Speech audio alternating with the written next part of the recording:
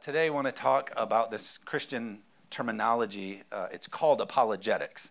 It's a defense of the gospel or what we believe. And how many know the scripture says that we should give an answer? We should be able to give an answer to what we believe. And so I think it's important for us to continue to look at that. But also today being April Fool's Day, and much of what culture says about Christianity, I can't believe you believe that this guy died and rose from the dead. What a fairy tale. I can't believe you believe it's empty tomb, that angels rolled a stone away. What a fairy tale. I can't believe you believe that old book that was written by multiple people over hundreds of years. I can't believe that you put your life on that. And so we have these people coming at and say, but there's so much truth to all of those things. We're going to look at that today. We're going to look at the truth of it. And so what I actually want to say to you this morning, maybe you're somebody who's here searching, and maybe you're here who's somebody who's really not fully given yourself to walking with God. I would say it like this. There's times in your life where you hear rumors of something or you heard of something, and then you hear the truth. And when you hear that truth, you usually make a change, right? Oh yeah, I heard that and I thought that. But then when that person showed me the truth or told me the truth, it caused me to then live different. Amen? And my prayer is that every time we look at Scripture and God tells us the truth or shows us the truth through His Word, that we go, you know what, I need to take this truth and make a change. Amen? And so I believe this morning as you hear things and we talk about the things of God, I believe that it's going to cause us to be firm in our foundation of what we believe in God. Amen? Amen. A couple things I want to throw out to you. I'm going to go really fast, and I did a terrible job in the first service. That's why you didn't have any parking when you were here, because I went too long. But going to try to get all this in as fast as I can, but I wanted to let you know this. Colleges have semesters about apologetics, and I'm going to try to give you my best in 30 minutes, okay? And so I'm going to give you a little bit of extra reading. If you really like this stuff or you want to keep digging for the truth, there's a couple really great books, even recent books that kind of have to do with like what culture's saying and then these truths. So a few things I want to throw out. Dr. Ravi Zacharias, he's got two books that you should look up. One is called Jesus Among Other Gods, essentially how the gospel holds up to other religions. And then another one is called The End of Reason. The End of Reason. And then another guy is called Frank Turek. You can look him up online. He's on Facebook, got a bunch of great ministry. But he's got two really great books. One is called I Don't Have Enough Faith to Be Atheist. I Don't Have Enough Faith to Be Atheist, and Stealing from God is the other book that he has. I Don't Have Enough Faith to Be Atheist is interesting because it goes into this thing of it actually takes more faith to not believe in God. It takes more faith to not believe in God than it does to believe in God, because we have proofs, we have history, and we'll get to it. And then another one here is called The Problem of God by Mark Clark. And so look into those if you like reading or want to look into this stuff more. One thing I find really interesting about some of these authors, and as people look for truth, there's this thing called a career 180. It's a term that some people have been using, or career path 180, I forget what it is. But it's where people start going down the path. They've given themselves to a career, and then in that, they've just made a drastic change. So maybe a lawyer once all of a sudden became a teacher, or this, there's just this drastic change. And they said the top two people who do this are atheists and scientists. The more the atheists look and try to discover, the more their eyes are open to the actual truth of the existence of God. Amen. Same thing with scientists. The more that they look, the more they begin to discover, hey, I'm actually believing in the wrong thing. There actually is a creation and a creator who loves me and amen. And so I just think it's so interesting. But you'll love those books, and I just think it just stands up to just prove that what we give our lives to is true. You can give your life to following Jesus. Amen. So check this out. No other time in human history will this many people today on Easter, will this many people come together to celebrate one man.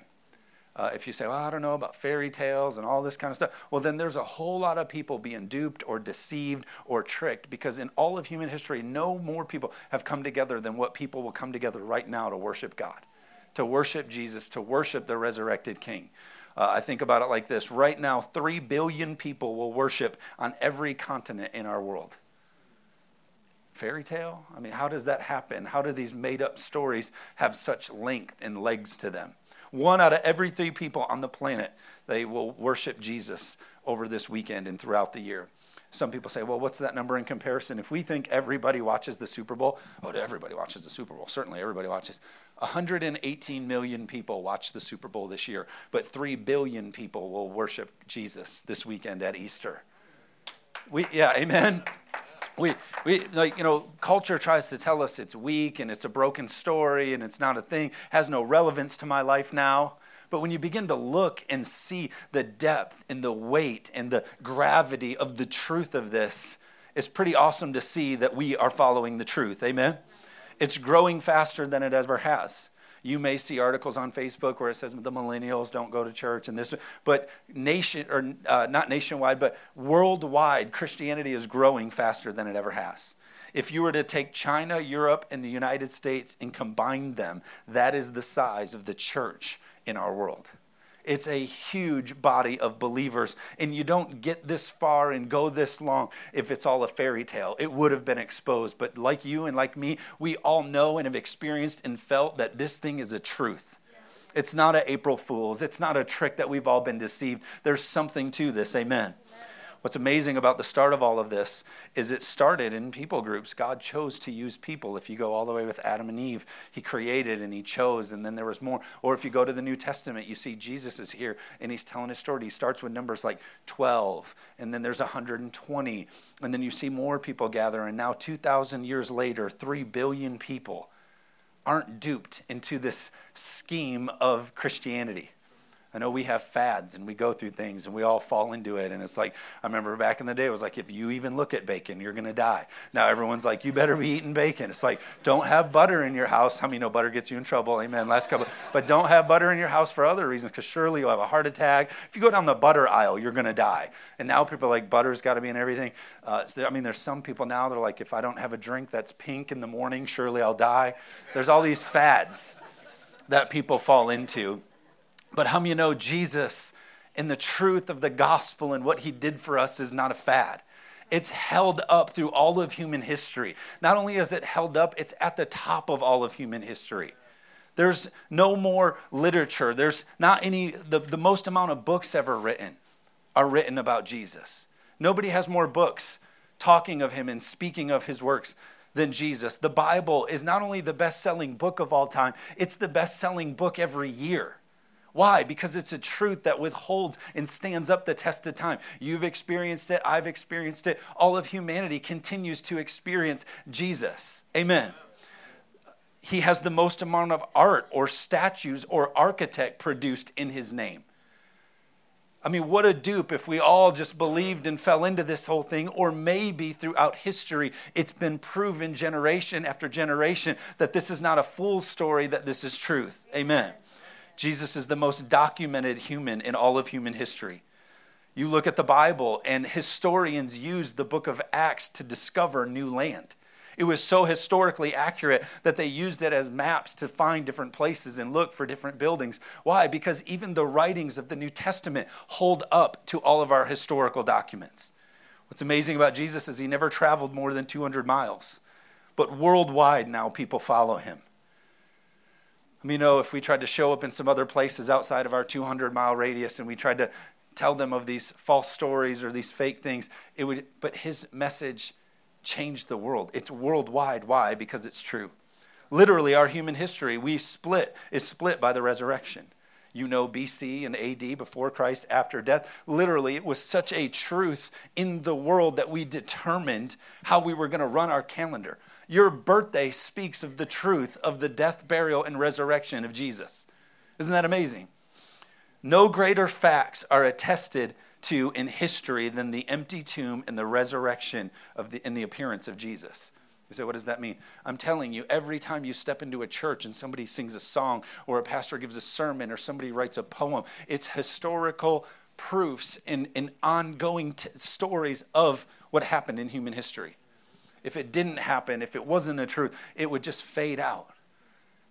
Generations ago, somebody used to tell the story of Grandpa. I remember Grandpa, and then generations ever, and then after, and after time, it just goes away. A truth that is a truth, remains. And it stays, and it carries on. That's the power of Jesus.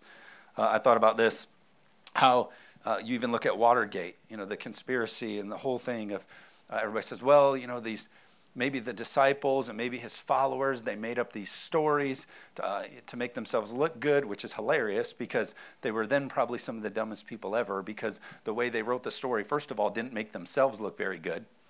Another thing that they did was they chose for the women to be the first ones to show up on the scene. Nothing against the women. But they weren't allowed to they couldn't speak in court. For them to be the ones who break the story wouldn't have been, you understand what I'm saying? And so if you just go, oh, they made it up, well, then they just didn't put very much thought into it. I even love when Jesus shows up after he shows himself to the people for the first time after coming out of the tomb. He shows up, says that they're just gathered in a house like having lunch, right? And so they're in there, and it says Jesus shows up, and he's like, hey, and he shows himself to them. That's how they wrote the heroic story of Jesus presenting himself to them for the first time. Yeah, so we were eating lunch, and then Jesus showed up, and we were like, do you want a sandwich? Right? If it was us and we were trying to be heroic and make up this incredible story, it would have been like he kicked open the tomb and lasers from his eye. Yeah, Chuck Norris style, yeah. But he was like, hey guys, I'm here. Can I have a sandwich, right? So just looking at it all, this whole thing of they made it up and they did this thing. And then the other thing about it is if they all made up this story, it was this major collusion, they made up this whole thing. It's insane to think they would have been the first group ever to believe and bring that lie all the way to their own graves. They never changed their mind. They never changed their story. After the appearance of Jesus, after the resurrection, they all lived martyr lives unto death. Why? Because it happened and it was true. Amen. You look at Watergate. These guys tried to keep alive for a couple weeks, and as soon as pressure came on, they all started selling out.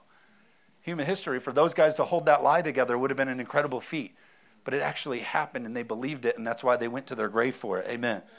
We have physical evidence, the empty tomb. There was never a body. If you think about it like this, the Roman Empire and the controversy surrounding the crucifixion of Jesus. Imagine in our time if there's all the drama of should we crucify him, should we, shouldn't we? And then they decided to, and then the word gets out that days later he's out of the tomb. How many know that Roman Empire would do all that they could to make sure they figured out where that body was? Imagine in our time, if we sent somebody to be crucified and days later that person is gone, you would have every strategic intelligence trying to find that body. You know why they couldn't find that body? Because it was resurrected. Because he, first of all, showed himself and then ascended into heaven. What I'm trying to say is the reason it's true is because it happened. Even the Roman Empire couldn't change the story. Why? Because it happened. Just like the scripture said it happened. Amen? The eyewitnesses are enough for in court, just the people who gave testimony of eyewitness of Jesus. Those writings and those documents and those eyewitness accounts are enough in a modern courtroom to prove that it happened. Just by the amount of witnesses that came and said, yeah, we saw Jesus after. Because it happened just as he said. Do you know, if you look at our writings, people say, I can't believe the New Testament. It was written over this many amount of years. But our historical documents that literally have been kept and proven and preserved, what we have is more grounded and has more depth than what we even teach in our public schools. Our New Testament documents have more depth in them than the stories that we have of Caesar invading Britain. But yet we teach that in a public school as a truth. Are you with me? Do you understand what I'm saying? We have a lot to stand on because it's a truth. If you just look at the prophecies of the Old Testament, these should inspire and encourage you.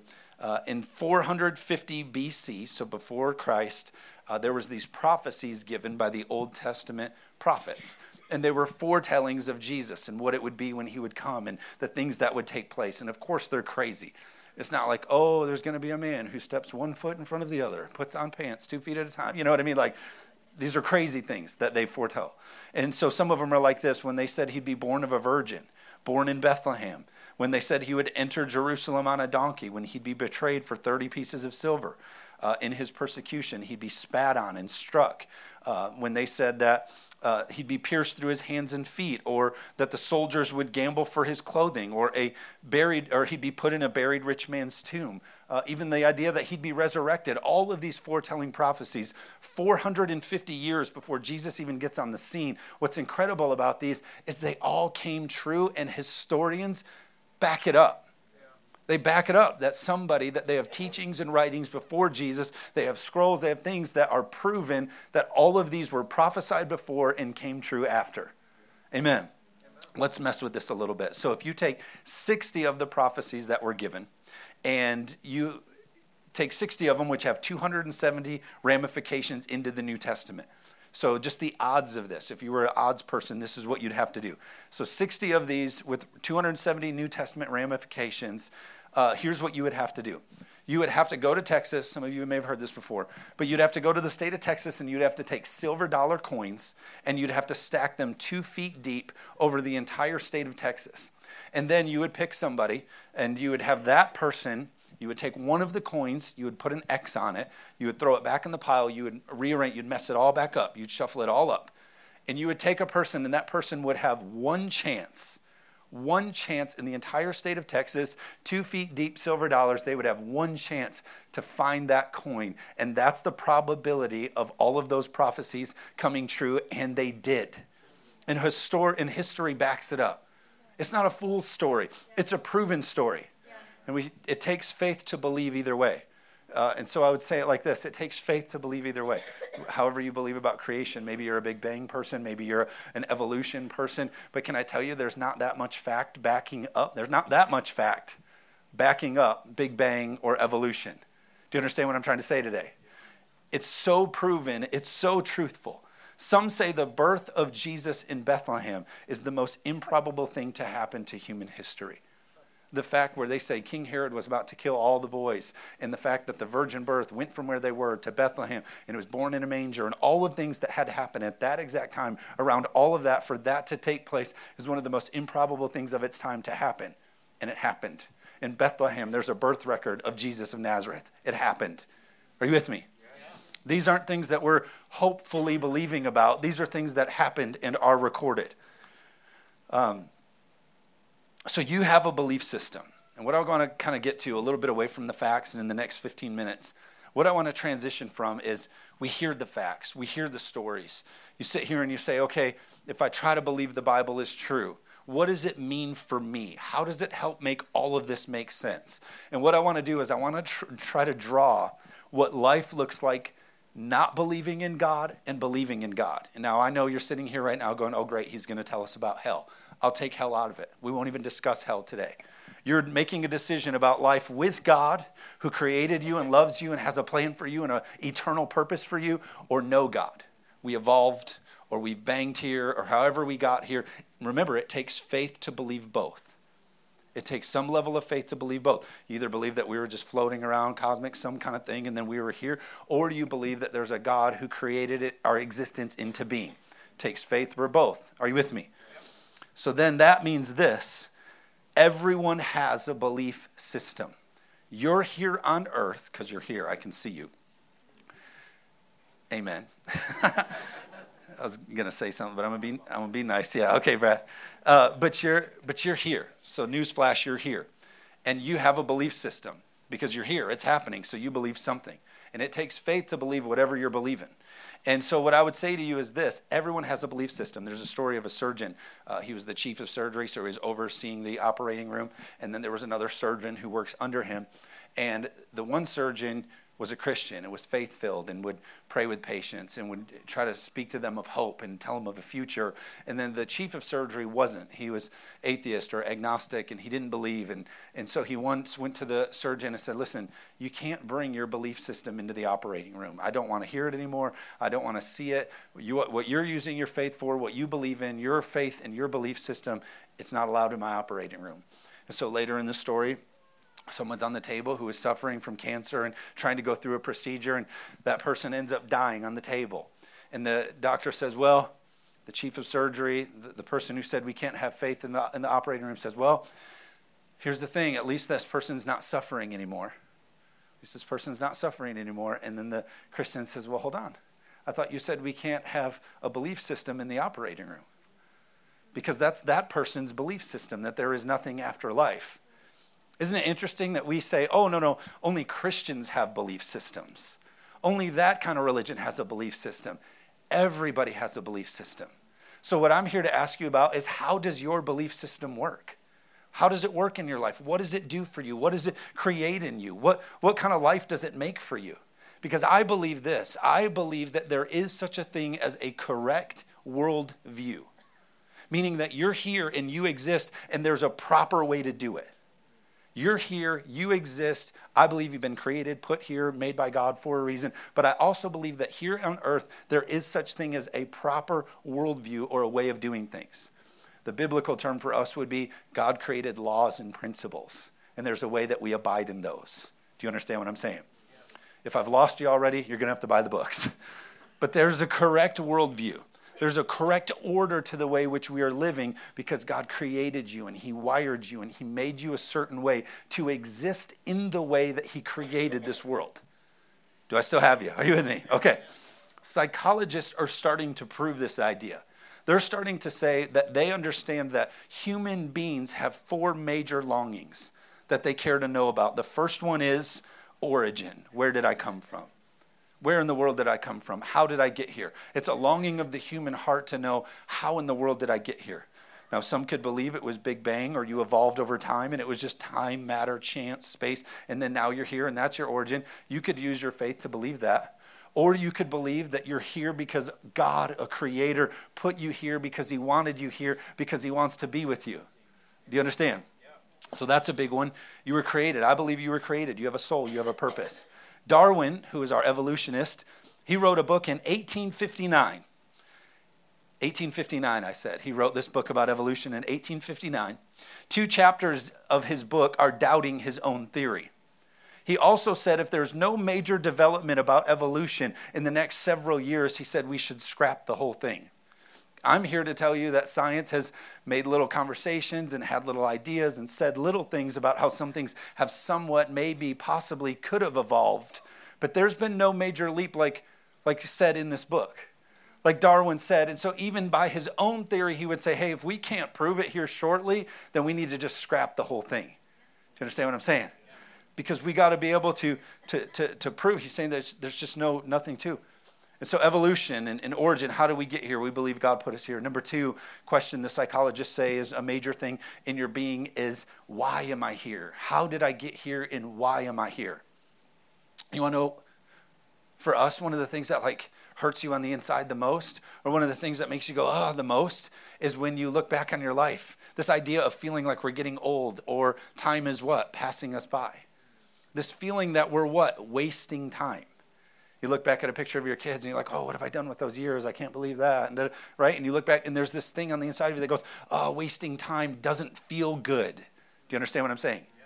Because you weren't created to waste time. You were created to worship God. You were created to further his kingdom and bring glory to him. Amen. Yeah. So this idea of you were just here and you were banged together and molecules and all this stuff, but now you're just here. Now just run out the clock and waste time.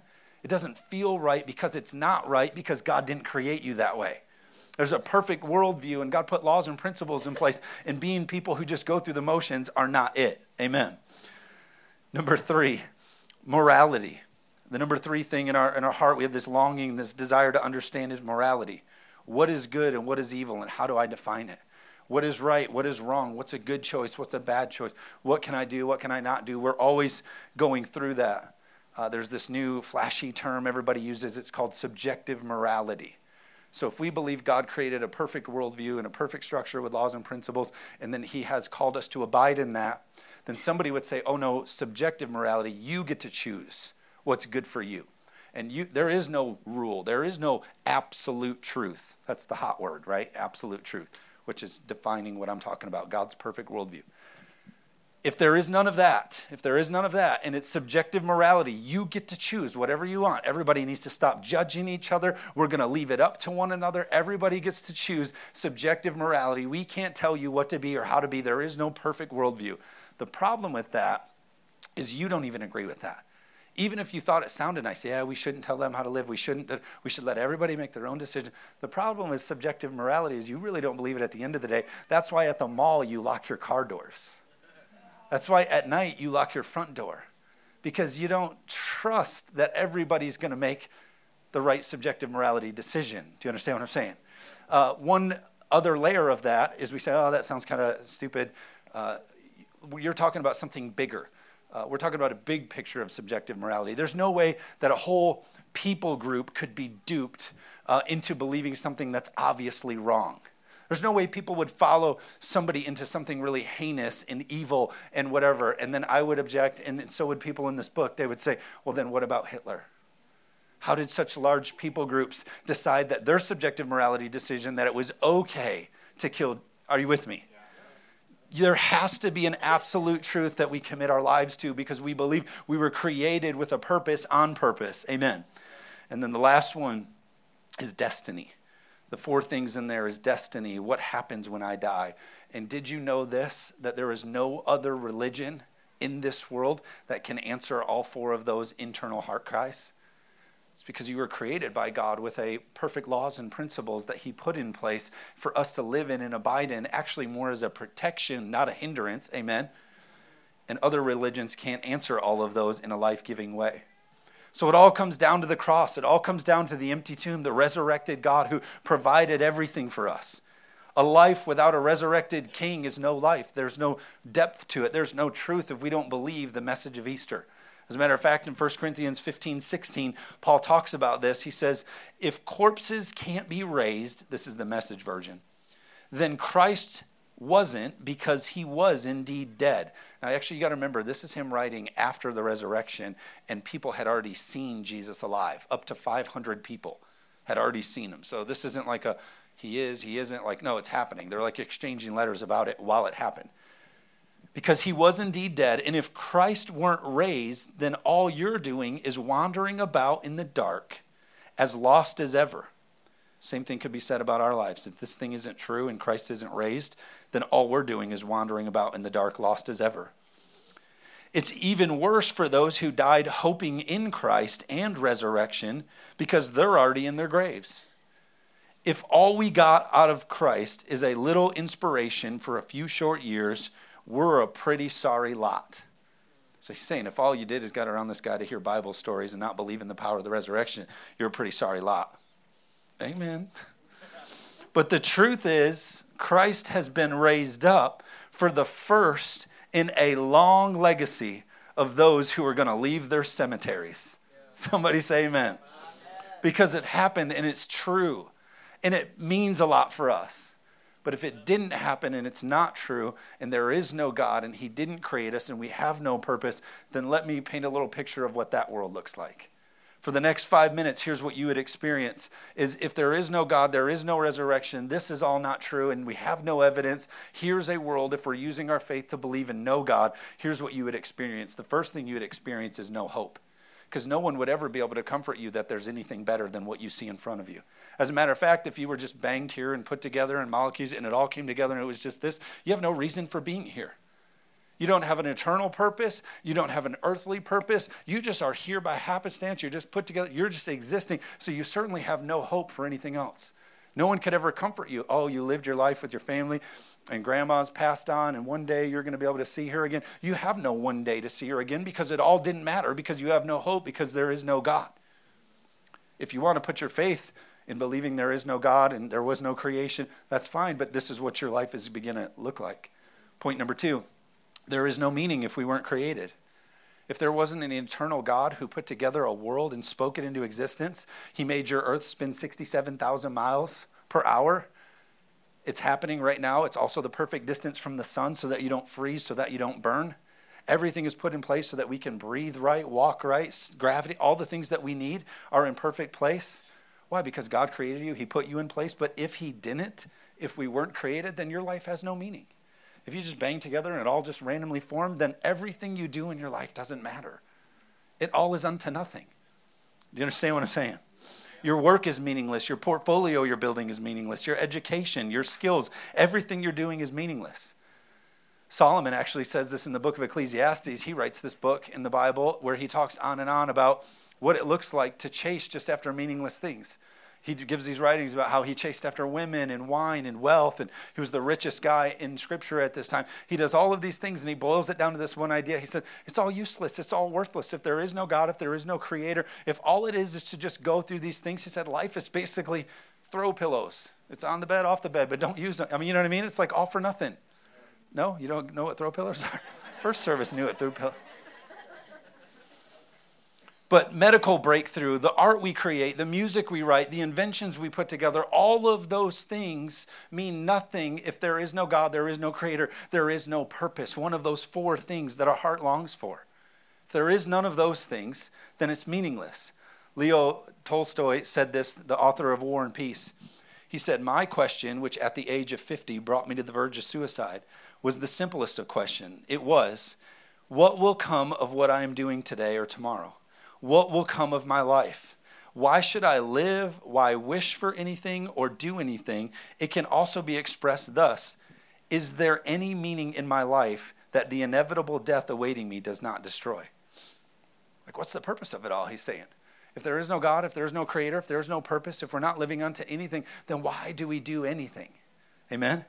Paul actually talks about this in 1 Corinthians as he continues on in this letter. 1 Corinthians 32. He says, and why do you think I keep risking my neck in this dangerous work?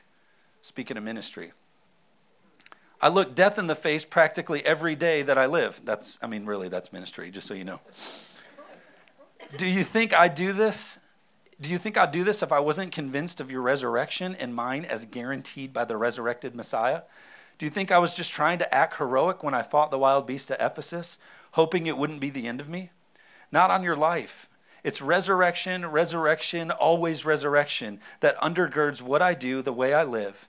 If there's no resurrection, then we eat, drink, and the next day we die. Because it's all for nothing. If there's no resurrection, if there is no God, if there is no eternal purpose, if this all isn't true, then what are we doing with it all? And go ahead, choose your faith to believe. There is no God, there is no purpose, you can choose. But it's not going to meet the needs the way that you were created to live. I'm drawing a very ugly, people are like, I don't know why we came here today. Easter, I thought we were going to get the tomb and I told you we should have went to En-Gedi. Pastor Brian, he's probably doing a better job. So that's the deal. I mean, you take God out of it and it falls apart. Number 3, another thing that's kind of sad to look at. If you take God out of it and we just kind of banged here or we evolved here and it just kind of all came together, then the truth is there's no such thing as you. You don't have a soul. You don't have a personality. You're just a thing that came together and is like functioning in this thing that it randomly got put here. So when you think about it at its depth, this reward that you feel when you look at your kids and you say, my kids, and I love my kids, they're not your kids. They're just a product of a thing that came together that happened as a thing. But remember, it means nothing because there is no God and it works unto nothing. Or it all matters. And legacy matters to God. That's why he could look and say, after they were dead, he could say, I'm the God of Abraham, Isaac, and Jacob. Because he didn't just bang together. God put it all together because it's all an eternal legacy that works under the glory of him. Amen. Because your kids matter. Because God created you and has legacy for you. And it all works unto eternity. Amen. And then my last point, I'll close with this, is really this. Your deepest longing desires would make no sense if there was no God. What's interesting, if we all just banged here, remember, are we all evolved, or we all just kind of slapped together and all just here? Just remember, if that happened, okay, then we all wouldn't share the same, like how do you explain the desire for justice? How do you explain how we all, on the inside of us, pull toward the same pull? We want world peace. We want to see people loved, and we want to see forgiveness in this world, unity. Are you with me? How did that get there? If there is no God, none of that matters. Because actually, evolution would be the strong survive. And so if you believe that we just banged here and it's better and the stronger survive, then your actual desire wouldn't be about peace and restoration and love and humanity. It would just be consume the other. Which is really weird then, because if all of it and none of it matters and there is no God and there is no perfect world and none of that, then why would we care for the elderly? As they got sick and got old, since it's just the strong survive, shouldn't we move them out of the way? Right? It's nasty. Like, well, he is really terrible today on Easter. My notes say, like, killing old people. But think about those things. If I were to tell you right here this morning, the other day I was walking, I dropped a glass and it broke on the ground. Glass shattered everywhere. You'd be like, okay. But if I were to get out a list of news articles about child abuse, and I started reading the detail of this great child abuse, how come we'd all get sick to the stomach? Why would that happen? I'll tell you why it's happened. Because you were created and something was placed on the inside of you and you were wired to be somebody who believes for more and pulls toward more. Amen? I say it like this: creation and the universe remembers what it was like before the fall of man. The scripture says it like this in Haggai chapter 2. Jesus is the desire of all nations. We're all wired that way because you were created that way, to live in the way that God created us to live for a bigger purpose. Amen? It's all true and it all works together. Jesus answers all four of those things. Origin, where did I come from? God created you and he loves you and he's got a great plan for you. Number two, meaning, why am I here? Because God loves you and he created you and he's got a plan for you, and it's all to be with him and live with him unto the glory of him. Morality, what is good and evil, and how can we decide? Well, God gives us his word and absolute truth, and he put laws and principles in motion that can show you what morality and justice looks like. And what about destiny? Well, we know there's heaven. God created an eternal home for us to be with him. Amen. It's not a full story. It's not a fairy tale. It's a very much truth. And I would encourage you to think on these thoughts. You may have heard this said: if I'm wrong about God, then I've wasted my life. But if a non-believer or an atheist is wrong about God, they've wasted their eternity. I would rather live my life believing there is a God and find out that there isn't, than live my life believing there isn't a God and find out that there is. It takes faith to believe whatever you want to believe. But my encouragement to you is put your hope in God. It's the old song, put your hope in Jesus and the cross and all that he did for you. Amen? Romans chapter 10 verse 9 says, if you declare with your mouth that Jesus is Lord and believe in your heart that God raised him from the dead, you can be saved. Saved from what? Saved from hell. Saved from eternal damnation. Romans 10:13 says, everyone who calls on the name of the Lord will be saved. If you're here this morning and you may have heard this message, or you had a prompting or a nudge before you came here, but there's just something working on the inside of you that's like, I need to put my hope in God. You have a belief system right now, but is it the right one? So if you're here today and you say, oh man, I want what Romans was talking about. I want to put my faith and trust in God. I want to believe him as my Savior, as somebody I can surrender and give my life to. All of us together. We're going to boldly proclaim our hope in Jesus. So all of us together repeat these words. Say, God, today I choose you as my Lord and Savior. I surrender my life to you. Forgive me of all of my sins. I believe that you raised Jesus from the dead.